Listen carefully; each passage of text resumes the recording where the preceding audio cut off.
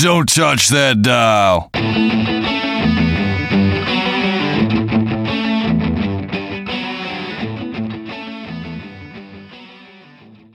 Welcome back to the Behind the Bits podcast. I'm Scott Curtis, and for episode 5, I've got Zach Boyce. He's from Chicago, and originally from my area. He's originally from the South Bend area, and he moved to Chicago as I was starting to do open mics, so we missed each other, but saw each other around a couple times when he came back into town.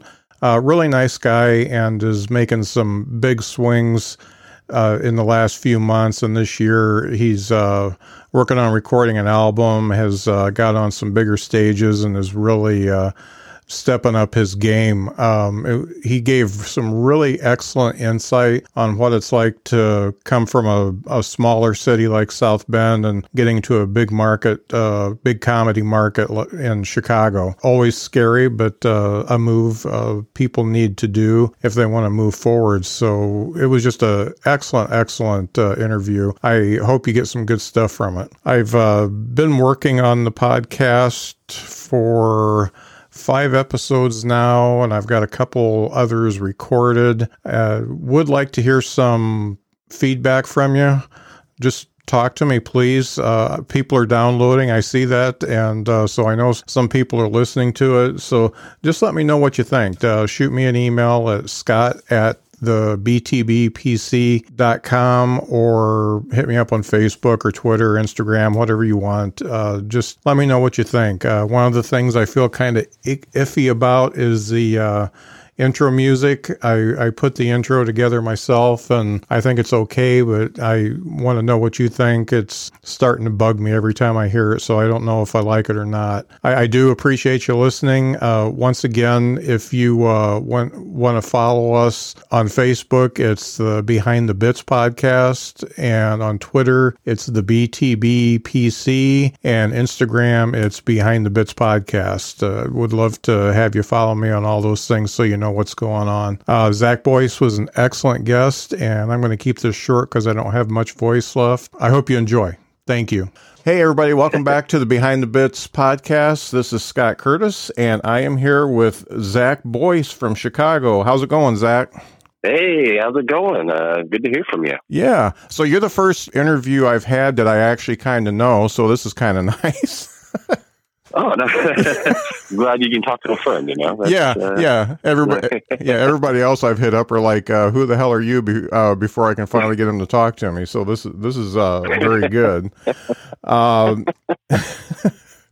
So I wanted to talk to you because you're right at that point where you are like probably going to break out. And things are going to start happening.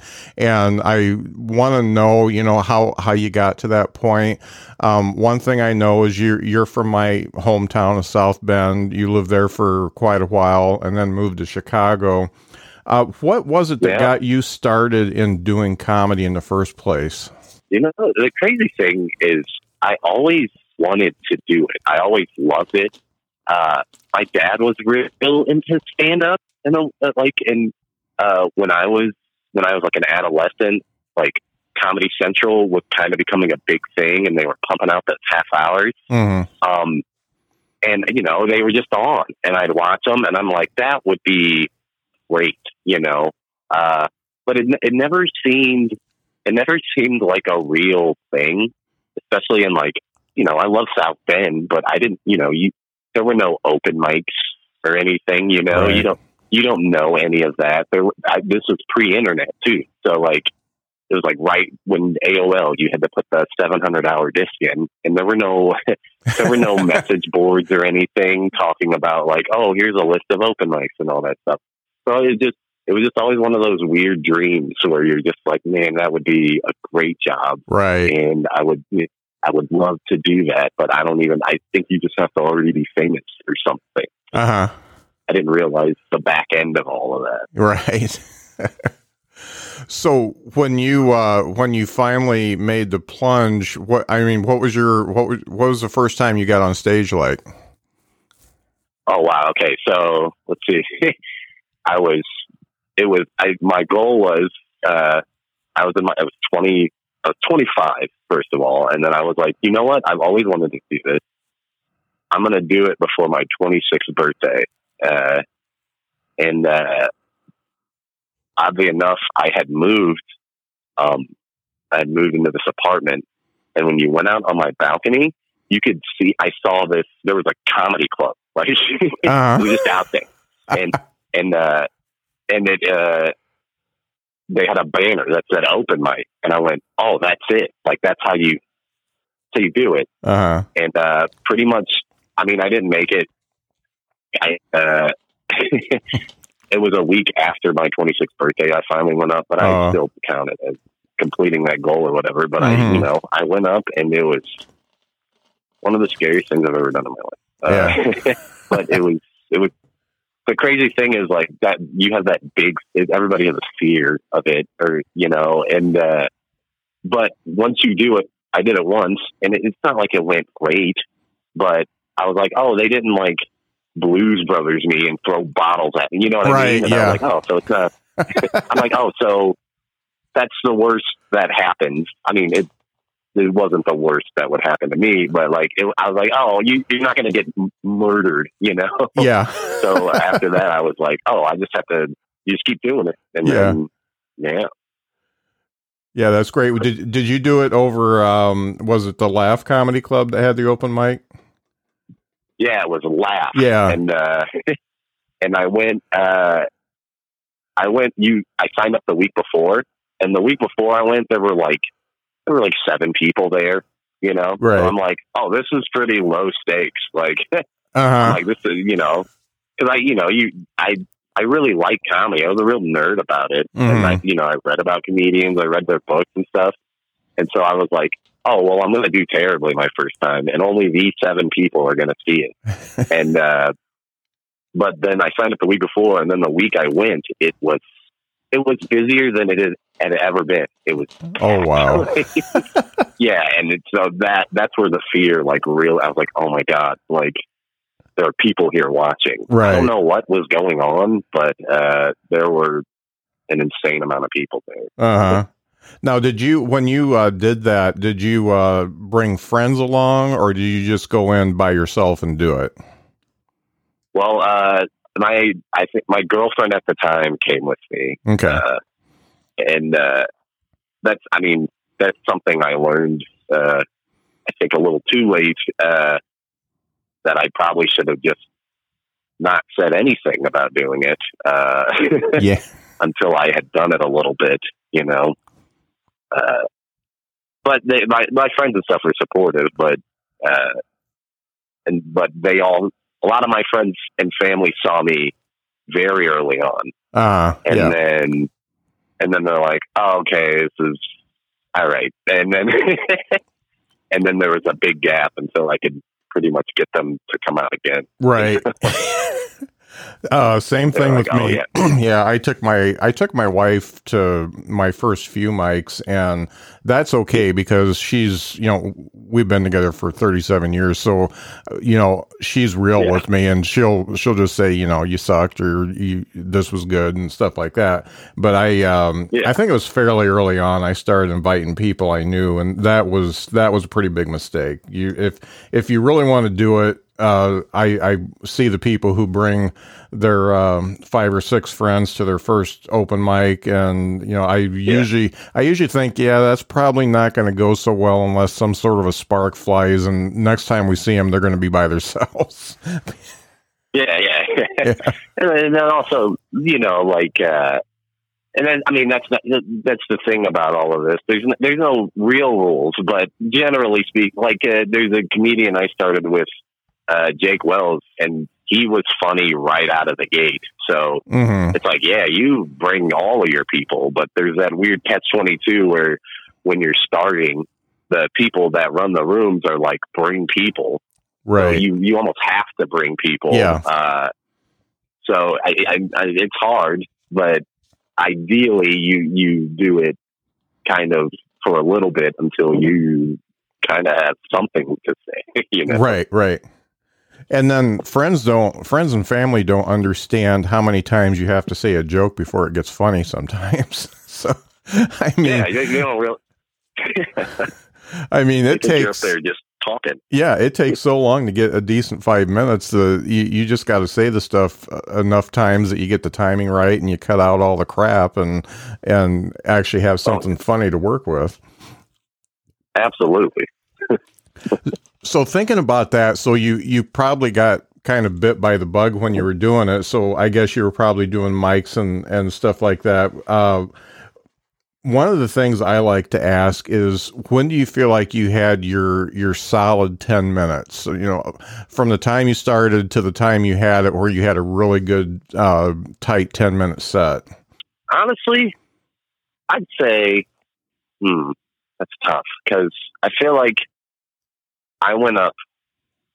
I feel like some people start and they're naturally good. They're funny. They can kind of like, you can just listen to them talk for 10 minutes. I don't feel like I had that at all. I was just, nervous. I wasn't confident and stuff. Yeah. I'd say the first time I did over 10 minutes was probably close to a year in. And then it probably took another year to have like a good solid 10 minutes. Yeah. So like roughly 2 years where I'm like, all right, I got 10 minutes, 10, 15 minutes. I can like confidently tell somebody if they're like, you got 10 minutes. I'm like, yeah. And really, that's the hard thing to explain to folks who are just starting out. They think you're just going to jump in and you're going to write 10 minutes of gold and it's just going to be great. And, you know, I look back and I am by no means any type of a professional comic or anything like that, but I look back at the stuff I did, you know, at the beginning, which was like 5 years ago, and I do very little of that stuff, or I totally rewrote it. And it's a totally different bit now, and you churn through stuff, and stuff that was okay becomes funnier, and then stuff that you thought was okay just has to go because it's not good. Oh yeah, and then there's that thing where when you start, you don't know, and so like, you know, me and my peers that I started with, you know, we wrote a lot, and you know, we were all like, yeah, probably got like 20 minutes, and then yeah. And then you go up and you're like, oh, I have one good joke. Right. I have a piece of one good joke. I have 3 minutes maybe. And yeah, I'm in a couple of months, I'll be 7 years in, and I don't do, and like, I looked recently at I have the very first piece of paper with all of my first stuff on it. I don't do anything remotely close to any of that. Yeah. So, yeah. It usually goes away. Yeah. Yeah. It's just really work. And the only way you can practice and the only way you can get good is to just do it in front of people. And you're going to suck like 80% of the time your first couple of years. And it's just, it's just what it is. So if you want to be serious, you just got to do the thing. And, it's just like any other job. It takes a while before you get good at it. Yeah, and it's the only one where, you know, I've heard comedians say this before, where like, if you're in a band, you can practice in your garage or your basement until you got it down. And stand-up's literally the only thing where you just have to be bad in front of people for a while, unless you're lucky, you know, unless you're some phenom or wunderkind. You know? Yeah, like a Robin Williams or something. You just walk in and explode, and everything's cool. Yeah. And one of the things that I think that you probably found in South Bend when you first started was it's a pretty nice group of comics that are hanging out, and you can actually talk to them and approach them and ask them how my set went and get advice and stuff like that. And it's not like that everywhere. Oh yeah, South Bend. I'm so grateful that I started there, and I started at a weird time where, pretty much when I started there, you know, the old guard had kind of like, there used to be a Funny Bone in South Bend, and all of those people were still around, but there wasn't any real central club. So they kind of just did bar shows and stuff. Mm-hmm. So that when, the Drop Comedy Club came up, and even when Laugh kind of became a little more established, they were around again. And when the new people came in, they were all so cool about they were so cool about giving advice and pointers, and they're very supportive. It's like a real small city kind of vibe where there's only a handful of us, but we're all in it together. And there was definitely space for everybody, so there was no need for it. There wasn't a lot of a mean competitive spirit to it at all. It felt like we were all family, honestly, that were just trying to put shows on and have fun doing stand up. Yeah, and that's been so good for me. I think the first mic I did was at Chicory, and so I think it was Jim Kliss and Patrick Fowler, and it was either Jason Staples or Mark Stuck sitting at a table, and there was an open chair. And I went with my wife, and I said, those guys look like comics. I'm going to go sit with them.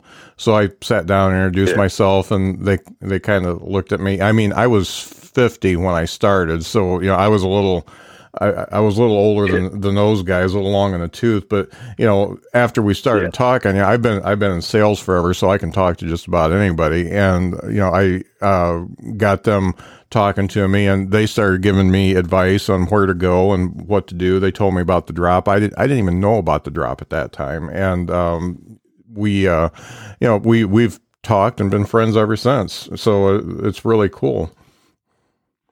Yeah, I'm very grateful for mainly the Drop. That was the big one where it was all these new comics, and it's almost, and even the people that had been doing it for a while, where we weren't really bound by whatever. I feel like a lot of bigger cities and stuff have a lot of unwritten rules, you got to do this, you got to do that. Mm-hmm. We didn't have any of that. We were all just buddies, trying to help each other out. And I'm so, my first 3 tournaments I've been, and I feel extremely grateful.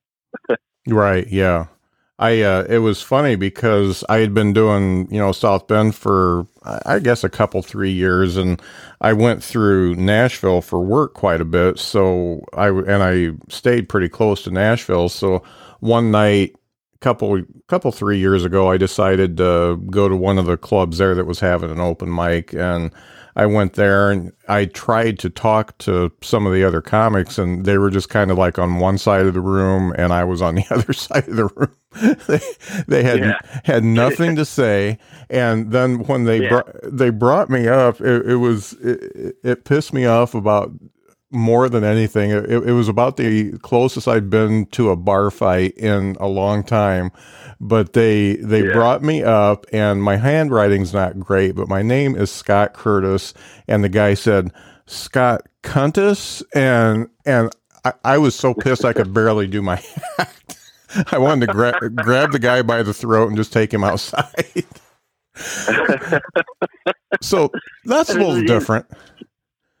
But then it's crazy, Yeah, but then last year I did a mic at a different room. I think it was it's the Cobra Room or something like that. It's in a different part of town, and all those people were totally cool. And it was a totally different group of people, and they were all really nice.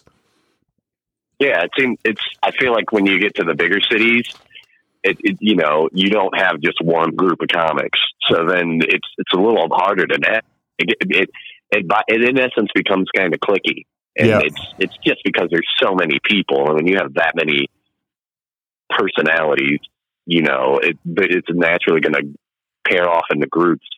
And when you go to these smaller cities with these smaller scenes, you don't have South Bend, and then there's a lot of places in Michigan like Kalamazoo or Grand Rapids or Lansing where it's only 30 or 40 people. And they're all friends. It's not big enough to where there's going to be a ton of cliquishness.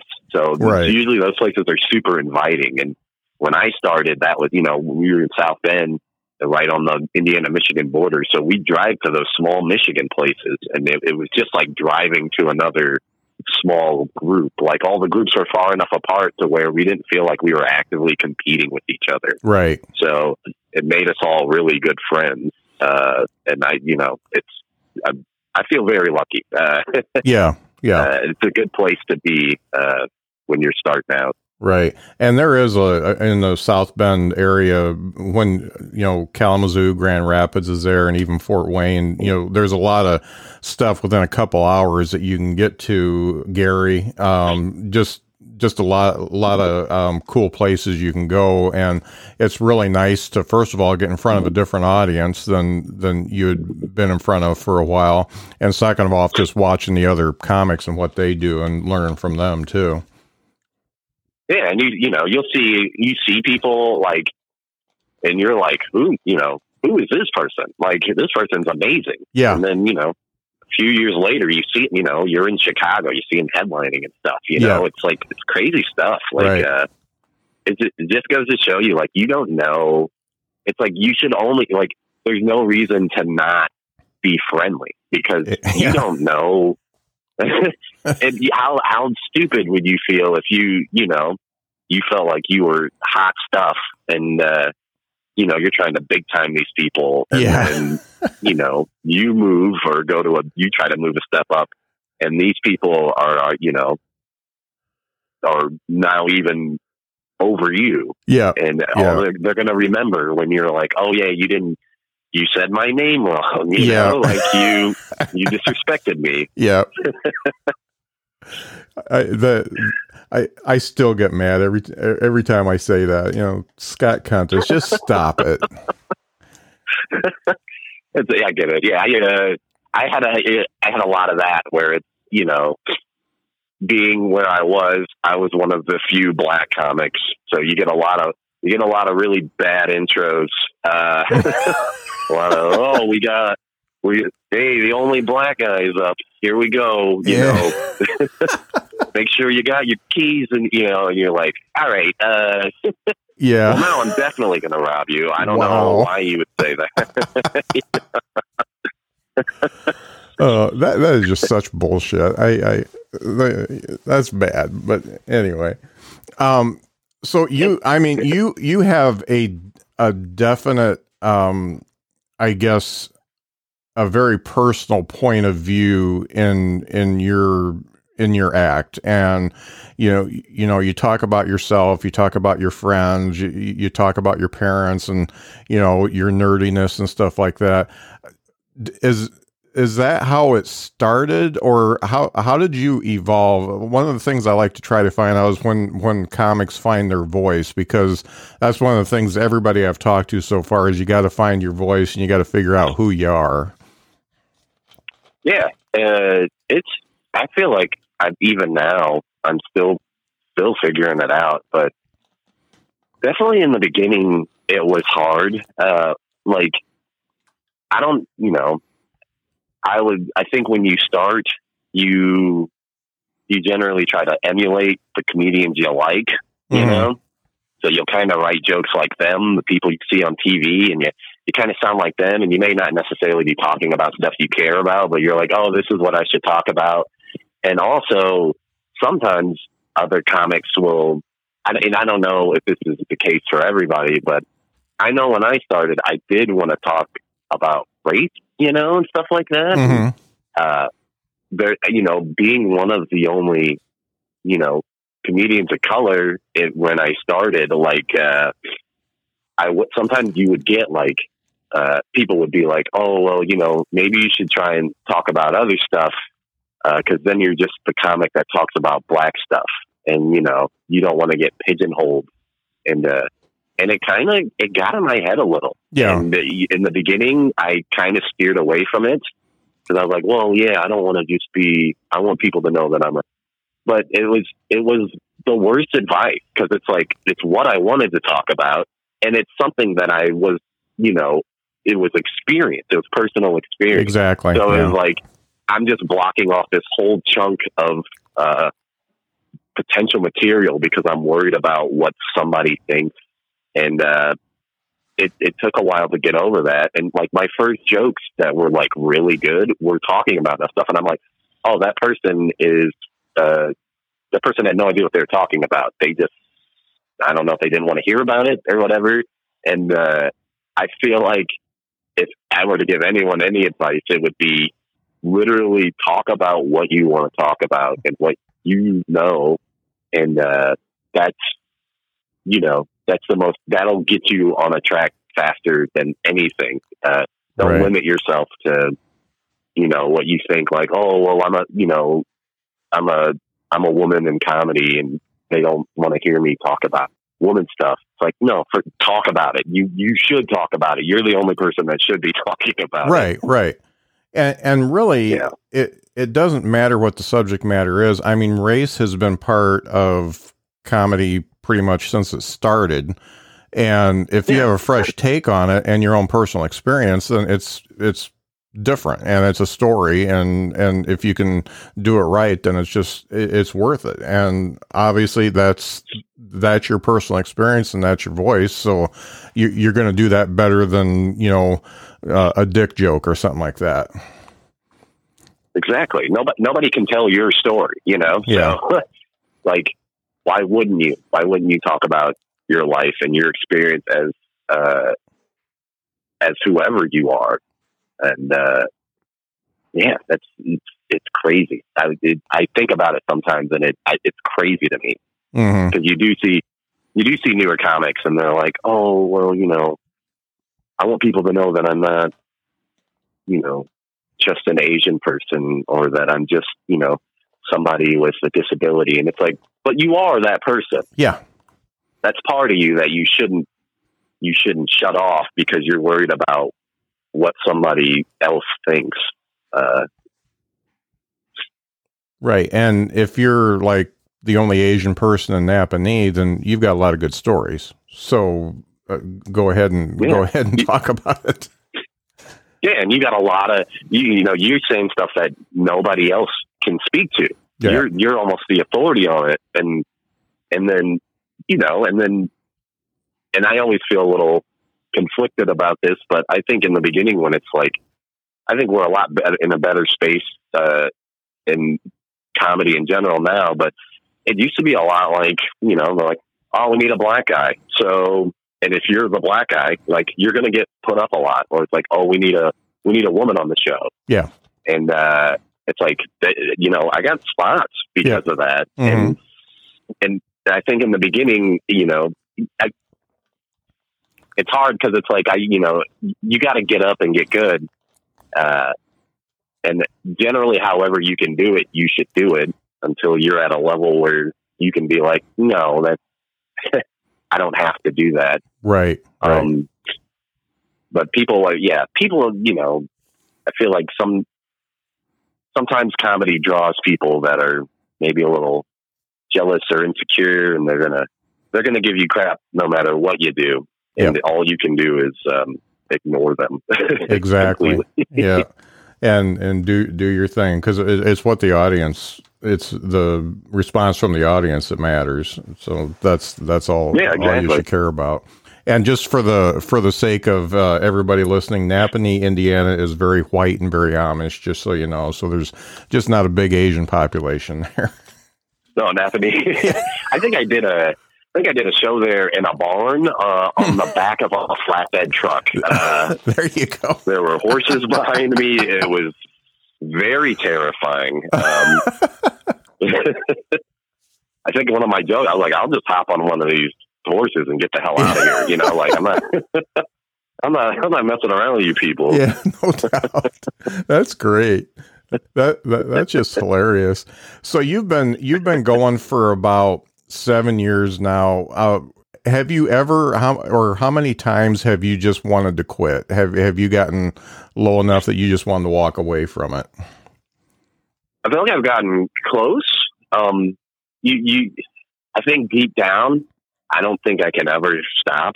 Mm-hmm. It's a very compulsive drive to do this, and I don't. it's something I've always wanted to do. But there's been times, especially moving to Chicago, when you're in this giant city, you know, when you're the big fish in the small pond, and then you go into the ocean. It's very jarring. And then you're like, oh, maybe I can't do this. You know, I've doubted myself before.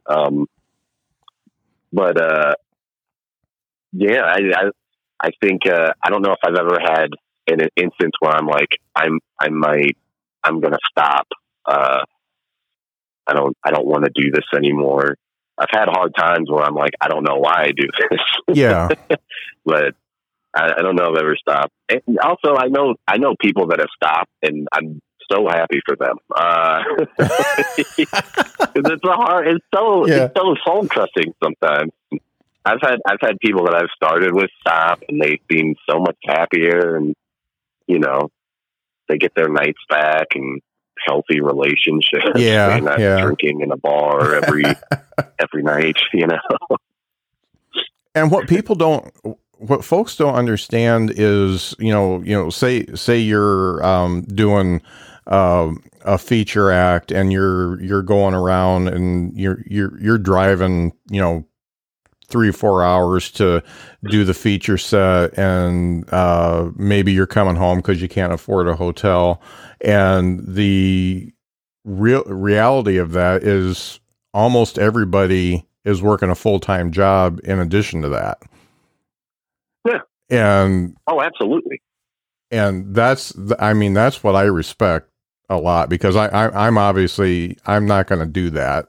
But what I see comics doing, you know, some of the guys around here, they're all working full-time jobs. They're getting sets in Chicago, Kalamazoo, Grand Rapids, wherever, Fort Wayne, and just working all weekend, and then going back to work and doing it again. And a lot of folks don't understand that, you know, you're putting in between your job and driving and writing and performing, you know, it's a 70-hour work week for you. Yeah. Imagine having 2 jobs, and one of them you just you lose money. Like, yeah, it's crazy. You know, you imagine if you had a 50-hour week job and you didn't make any money from it. Yeah. And it pissed off your significant other, yeah. You know, like just imagine, like, when I remember I used to drive from South Bend to Chicago every Wednesday after working a 14-hour shift. Wow. Yeah. And I'd be here all night just to do open, like just to go up for 3.5 minutes at a time, you know? And, that's what it takes. There's a comedian in Michigan, his name's Robert Jenkins, and he said my favorite thing, where he's like, if you really want to do stand-up, if you're really going for it, he's like, something in your life has to give. Like, he's like, you're going to lose something else.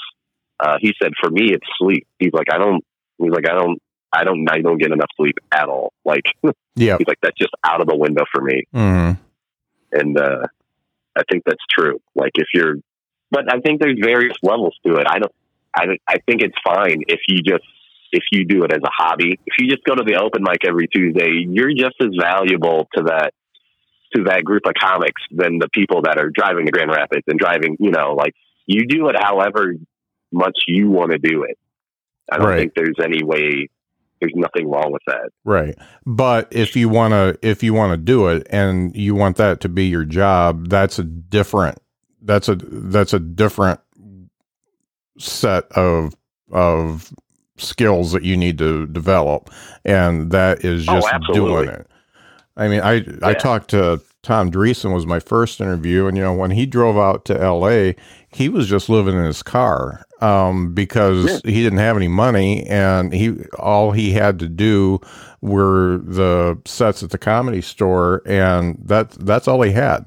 And you know, fortunately it worked out for him, but I think it was a couple 3 months that he was just living in his car doing his sets, and finally getting what he wanted, and that was getting on the Carson show. Yeah. I know comics here that they live in their car. Yeah. And they have a job, and they have a gym membership where that's where they shower every day. Yeah. That's actually a good idea. I wish that was around when I was a kid. Yeah, you get a gym membership, you sleep in your car, and you eat McChickens for 6 months. Yeah, I know people. Now that's not healthy. I'll tell you that. Yeah, they might be giving up a little too much stuff to do comedy. Yeah, but I do respect it. Now, at one point, I think this may have been when you were still in South Bend, but we've got a comedy club here called The Drop, and you were you got into ownership of that club. Is that were you still in South Bend, or were you in Chicago at the time? I was in South Bend. Okay. I wasn't even a year into doing stand-up. Okay. And you got the group you were in, that was you, and was it you and Jake and who else? Yeah, it was me, Jake Wells, Jonathan Balazan, friend Daniel Janicki, Ben Conowitz, and Brad Oman. Okay. We were all brand new comics. And he had been doing it for a couple of years. And at the point where he was ready to, he's like, I got a family and stuff, and I'm running this business that doesn't, it takes all this time, and I can't do it, and we had just started, and we had grown to love The Drop so much. Like, we were like, this is our spot. Like, if we lose this, we have nothing here. So he reached out to John Balderzon, and was like, would you want to take it over? Because John had just started, and he was making moves. He really dove in deep. He was booking shows and all this, and John was like, yeah. And, I think James, you should bring some people on, because it's not something to be done alone, because it's a lot of work. Right. And John just reached out to all of us. He reached out to me and was like, who else should I bring on? And, we basically picked 4 more people that we thought would be fit to run it. And we all ran for a few years, and it was a very, very valuable learning experience. Right. Right. And just so people know, the Drop is part of a restaurant. The Dewdrop has been there for, I think, since the 50s, and it was built on, and it's a comedy club that's off to the side of it. And I think it's probably max probably 60, 70 seater if you take all the tables out. And you take all the tables out and put nothing in the chairs, it fits 103 people. Okay, 103, cool. Yeah. I saw Haywood Banks there last year, and I think that it was pretty full then, but I didn't count people. Yeah. So one of the things, since you got into the point where not only are you fairly new at doing stand-up, but now you're at a point where you're actually talking to other comics and booking them. One of the things that I think a lot of comics don't know is what they need to get booked, and how to act to the booker when you're talking to them. I mean, do you have any examples of people who did really well and people who were just like dead to you after you talked to them? I mean, honestly, when it comes to The Drop, we were lucky in the ability of us having the ability to book people. And we were I feel like we were comedians first, and then we just happened to run this club. So our booking procedures were, we went out and saw a lot of people just do shows, and we'd meet these people, and, we only booked nice people. Like, we only booked people that were professional and serious about it, and people that were, people that really gave off the sense that, they would, appreciate being able to do a weekend, and it wouldn't because we didn't even book ourselves to feature our headline until basically the end of our tenures there, because, as comics we're like, well, yeah, we don't have 45 minutes to, Yeah. They're like, I wouldn't book me right now. And so I think there must be one or two people who we like maybe took a chance on and they ended up being jerks. Yeah. Like rude about getting paid and stuff and trying to, squeeze more money out. But generally speaking, I'd say 99.5% of the people we booked were cool people, great that, some of these people now you're seeing them on Comedy Central, like they're writing for some of the biggest shows on TV. I'm really proud of the people we got up at that club. And I'm really impressed by how nice and professional most good comedians are. Like they're just those things usually go hand in hand. Like right. Crazy.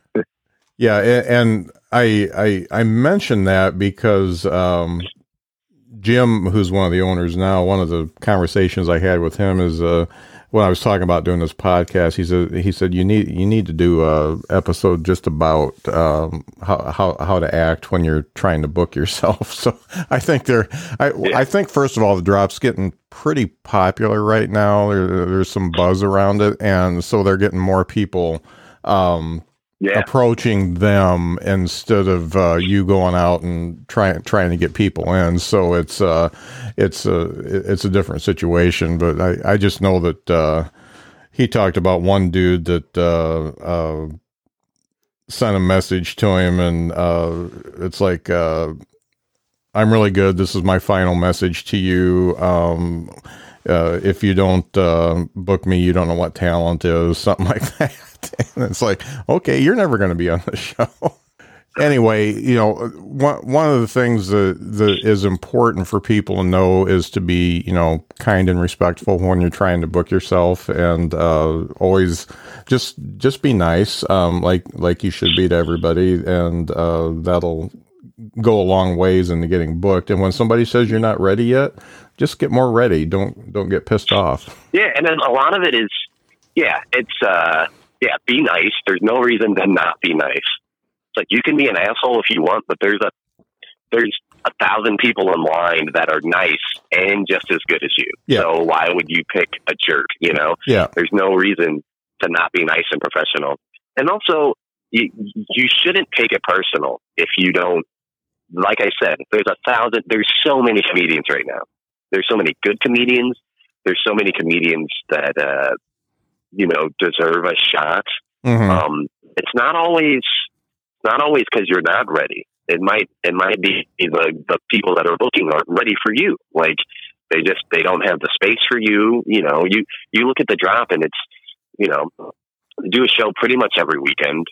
And, taking off holidays and stuff, but it's probably like 40, you get 45 weekends. So that's 45 people you can book to headline, and maybe a little more than that to feature if you're, picking different features for different days. Yeah.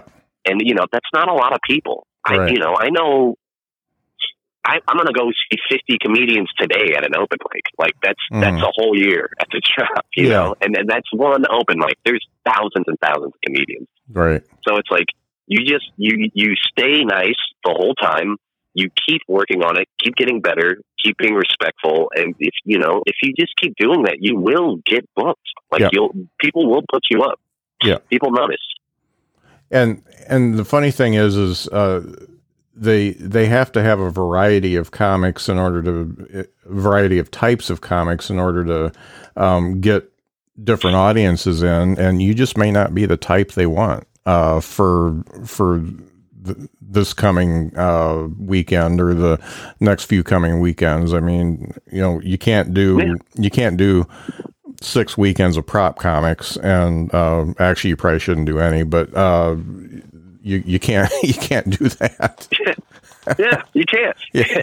And that goes back to talking about what you know and being yourself.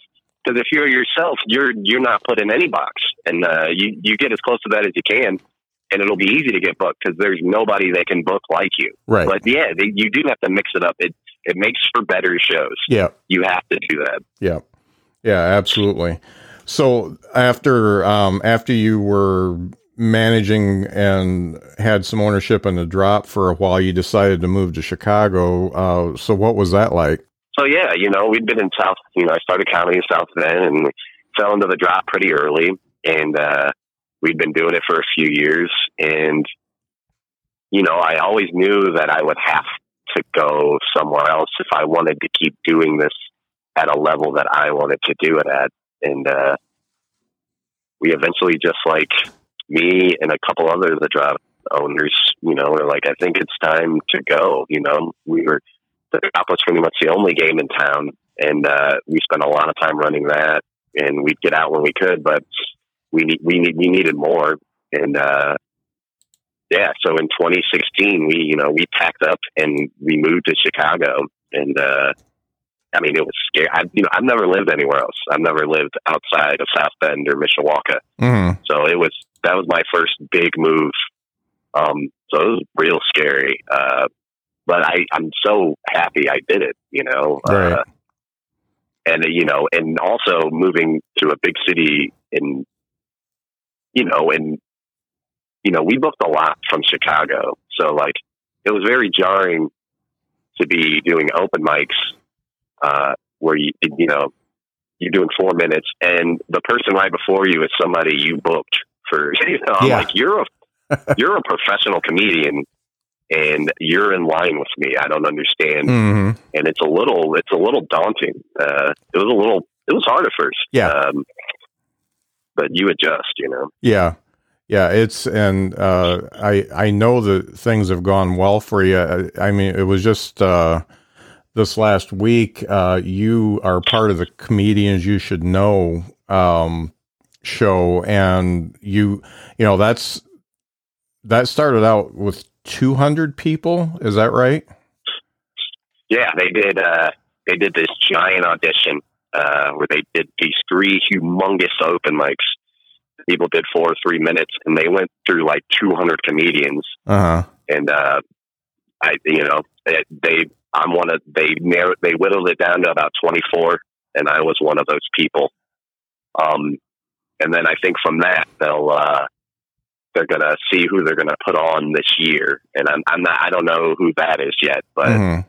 I'm extremely flattered that, and it's very vindicating that I'm good enough to do what I think is the best show in the city. Right. That's a huge move, and obviously a testament to all the work you've put in, and it took about 6 or 7 years, didn't it? Yeah, it took me, it took me 7 years. Yeah. And it's I know comics that did Comedians You Should Know 2 years in, and it's just how it works. Yeah. But I'm happy for those comics. I'm glad they didn't have to, they didn't have to sit through some very nightmarish open mics. I feel like a lot of people get bitter or whatever, but I've loved comedy since I was a 10-year-old. So I like when people are good and I get to see them go up and do more and get better. Right. I'm happy that I'm even, approaching where people I really admire have been. Mm-hmm.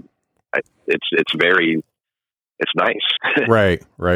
And I think I really appreciate the way you approach your peers. And this is something, I don't ever, it's always going to be a hobby for me, but for you, it's your vocation. This is what you want to do. And you can sit back and appreciate when somebody does well. And that type of thing, it just, that makes you more of a giving person, obviously, and having some empathy and just caring about people. But being excited when people do well it's hard, because as comics, we're all a little broken anyway, and it's hard to be happy when you see somebody passing you up. But it's really, if you can do that and be truly happy for them, I think that makes life easier, and you don't get ulcers and stuff like that. Yeah, and this is another thing that I feel like newer comics don't realize. We took the drop over. We were even a year in. I think, especially in the beginning, it's just as important to watch professionals do it than it is to like go up. Yep. And that's, I think, with the people running the drop, the reason we all like jumped in, I think, ability so quickly was we were there every weekend watching people that get paid to do comedy do comedy. Yeah. These people we were getting a master class on what you need to do to headline and like what it takes. Yeah. And, at the drop, even now, like it's comics get in free. So I hope all those new comics are utilizing, that valuable pool of information. It will do you wonders. Yes, exactly. And you should, and like you said, you should like watching. You should like seeing good comedy. Mm-hmm. So.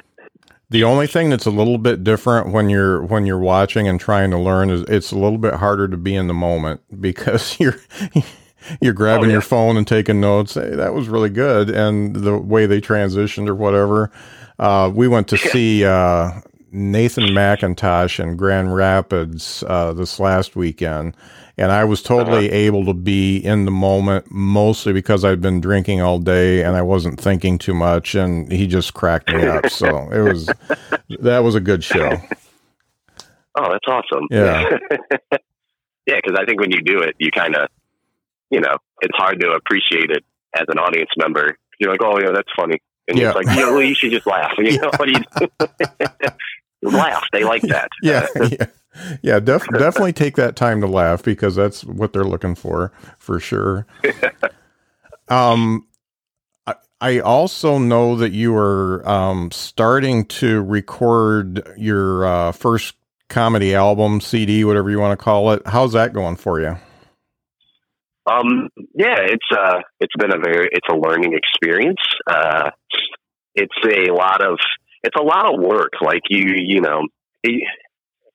even like, cause you think about like, so when you want to get booked, you need like a good clip to send to bookers. Like that's hard to do. That's hard for all the stars to align. Like you got the camera working, you got a good audience and a good show, and you get a good intro, and you get to go up and you have a good set. That's a lot of things for a 5-minute clip.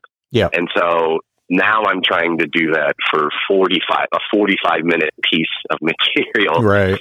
And I started doing it. I was hoping when I just headlined the drop a couple weeks ago, and I was like, I'll have 3 shows to do it.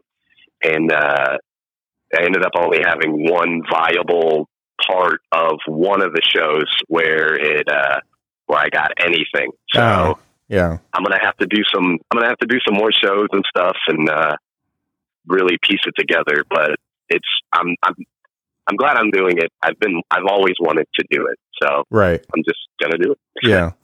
And I look back at some of the first recordings of some of the comics I like, and when you do that, you've got something to look back on and compare it to, and all that kind of stuff, and also get your name out there. So that's but I know just from I did another podcast for a while. I know how much work it goes into editing and finding what you want, and I love this part of doing a podcast where I talk to people. The editing, the uploading, the promoting, all that other crap. I'd rather not have to do, but you got to do what you got to do. That way I can talk to more people like you. So that it makes it worth it. Oh, well, that's very sweet. Yeah. I think most comedians are like that. They're like, we just want to do comedy. Yeah. Maybe we're a little lazy in nature. Yeah. I just want to go up and talk for an hour and then I can pay my rent. No doubt. Well, Zach, I really appreciate you being on the show. A lot of good info for people who are getting into comedy, and I just wish you the best because you're nice. You did a show that I was putting on and barely even knew me, and just said yes. So I appreciate that. Well, thank you. It's been a pleasure. I really loved doing your show. I think this is a really cool thing you're doing for people that are starting. I didn't have stuff like this when I started, so right. You're doing the Lord's work. Yeah.